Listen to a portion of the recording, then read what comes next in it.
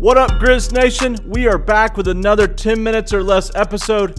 I am your host, Daniel Greer, and we are the Free Basketball Grizzlies Edition podcast. We are a part of the Lead Sports Media, and man, did we just come off our first play-in victory win, 100-96 against the San Antonio Spurs. What a game. It started off weird, I have to say, pretty weird. We jumped out to a huge lead. And then that second quarter, man, it was erased super fast. We came in with our second unit. It was a combination of Tyus Jones, Xavier Tillman, I think it was DeAnthony Melton. I know it was Grayson Allen. I'm not sure exactly who was all on the court at that moment. But that big lead, that 20-plus point lead, was gone. Just like that. Xavier Tillman was a minus 19. Plus or minus 19. If you don't know what that means that while you're on the court, how many points are scored, however it equals out in your favor or against you, that's a plus or minus. So while he was on the court in that second quarter for those 5 minutes, Xavier Tillman was a minus 19. He was the highest. I don't want to just kind of hit on him too much. He looked way outmatched, and it wasn't because of the players. It was the moment. So I hope this is a learning moment for him because he will be very, very good for us in the future. And so I hope this is just something that we're going to have to just kind of sit through at times. Like these young players, even though he is a little bit older than the others, he is still a young player in the league. He's still a rookie, so I don't want to harp on him too much. But him, Tyus, and Grayson Allen were all minus 13, minus 15, and minus 19, I do believe, all within 5 minutes, and that's pretty tough to do. But let's go ahead and get into it. Like I said, 100-96. Let's start with the Spurs, and we'll start with them because I want to bring it back to a guy named Dillon Brooks on the Grizzlies. But DeMar DeRozan, 5 of 21 shooting, 3 rebounds, 3 assists, 20 points. He was absolutely locked down by Dillon Brooks. If you're still in the Dillon Brooks island, you're about to have a lot of people join you because he is absolutely killing it right now. The rest of their team, nothing really to talk too much about. Rudy Gay, what I was afraid of, Rudy Gay went off for 20 points. He was 3 of 7 from three-point. He also had 21 shots. He was 8 of 21. Him and DeMar DeRozan were really the only people taking the shots when they had them. And that's really what it came down to. Gorgui Dieng, shout out to him. He did play 13 minutes, played the best big on JV late in that fourth quarter. JV's probably a little gassed, and the reason I say that, he played 38 minutes. That's probably the most he's played in a long time. But let's keep on going with JV. My big man, my Lithuanian swag king, 23 points, 23 rebounds. The dude was a plus 26. Xavier Tillman in the game, 10 minutes, a minus 22. So thank you, JV, for being the absolutely opposite. And he just played, I would say, the best game. Dillon Brooks is there as well for MVP because he was able to shut down DeMar DeRozan. But I call it a co-MVP tonight. Give it to Dillon Brooks and give it to JV. Those two guys absolutely went ham on these Spurs.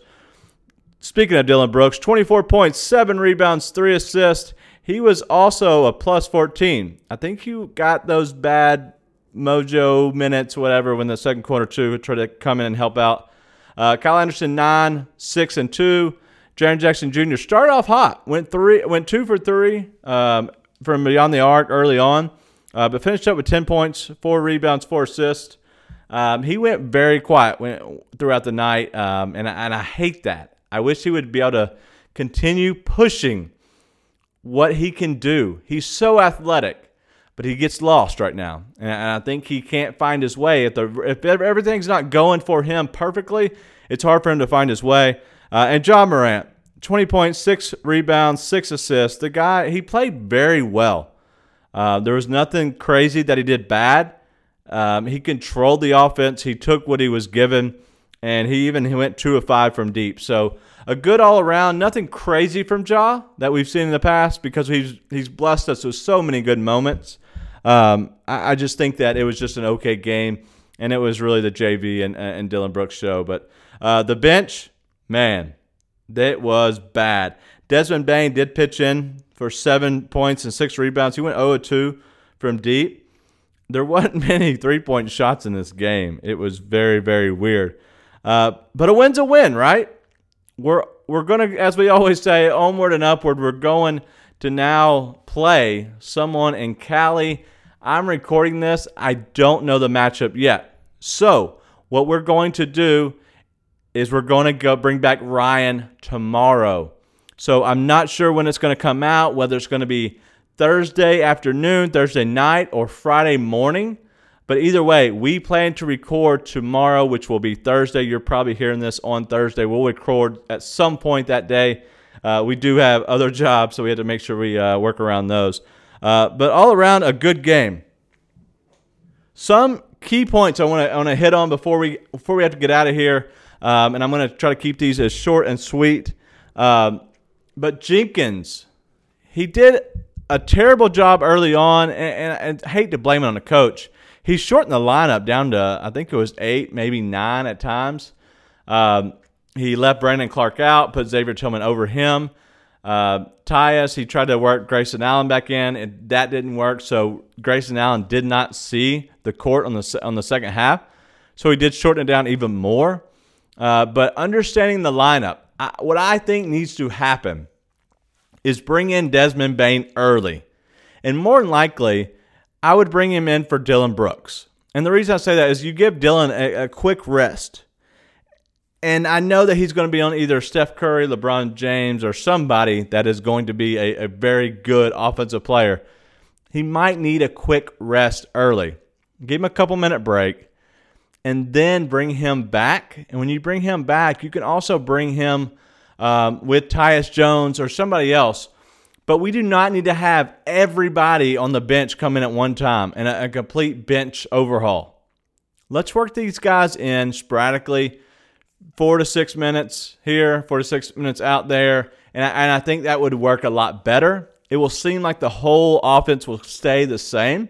Even though Ja leaves and Tyus comes in, it will still be pretty much the core players that were just on the court with Ja. So I think that's something that we need to look at instead of bringing in a lot of players at one time.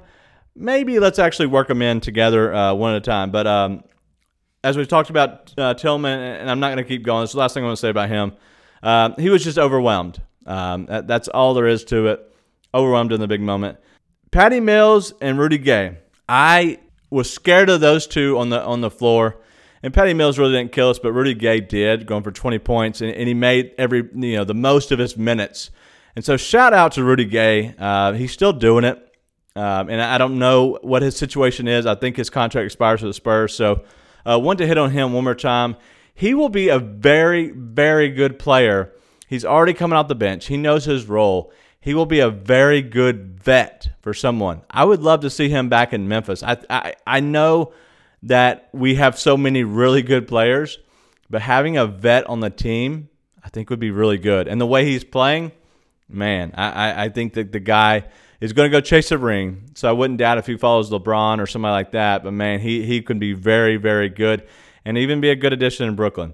But what I said earlier about Triple J, he was just disappearing. And I didn't understand how you can disappear that quickly after coming out and hitting pretty much your first 2 or 3 shots. That was a pretty quick disappearing act. But all in all, it was a great game. We did jump out to a huge lead, and then they erased it in the second quarter. It was a lot of the bench issues, but in the end, the Grizzlies fought back. JV was an absolute monster, and I look for him to be a monster in this next game coming up. If we play the Warriors, we already know what to expect. Me and Ryan have a lot of notes on them. The Warriors are leading the Lakers at halftime right now. That is crazy. And the Lakers do not look the same. LeBron does not look healthy. So who knows what we're going to get. But as you're hearing this, you already know who are playing. But we're going to break down this thing together in full detail. We're not going to hit on the pregame, the other game that we just saw with the Spurs. We're going to go all the way to this next play-in game and break that down completely. So thank you for listening. I'm going to make sure that Ryan does not have bad audio again, because that was really bad. Hard to edit, breaking the fourth wall. So that was very tough. But thank you again for hanging out. What a win. I'm so happy. We are now finally got the monkey off our back. We have won a play-in game. Now we're going out to California. We're going to play either Golden State or the Lakers. And I cannot wait. We have a lot to prove, and we will absolutely be the underdog in the Grizzlies on the road as an underdog. I love it. So until next time, be nice and tell your friends.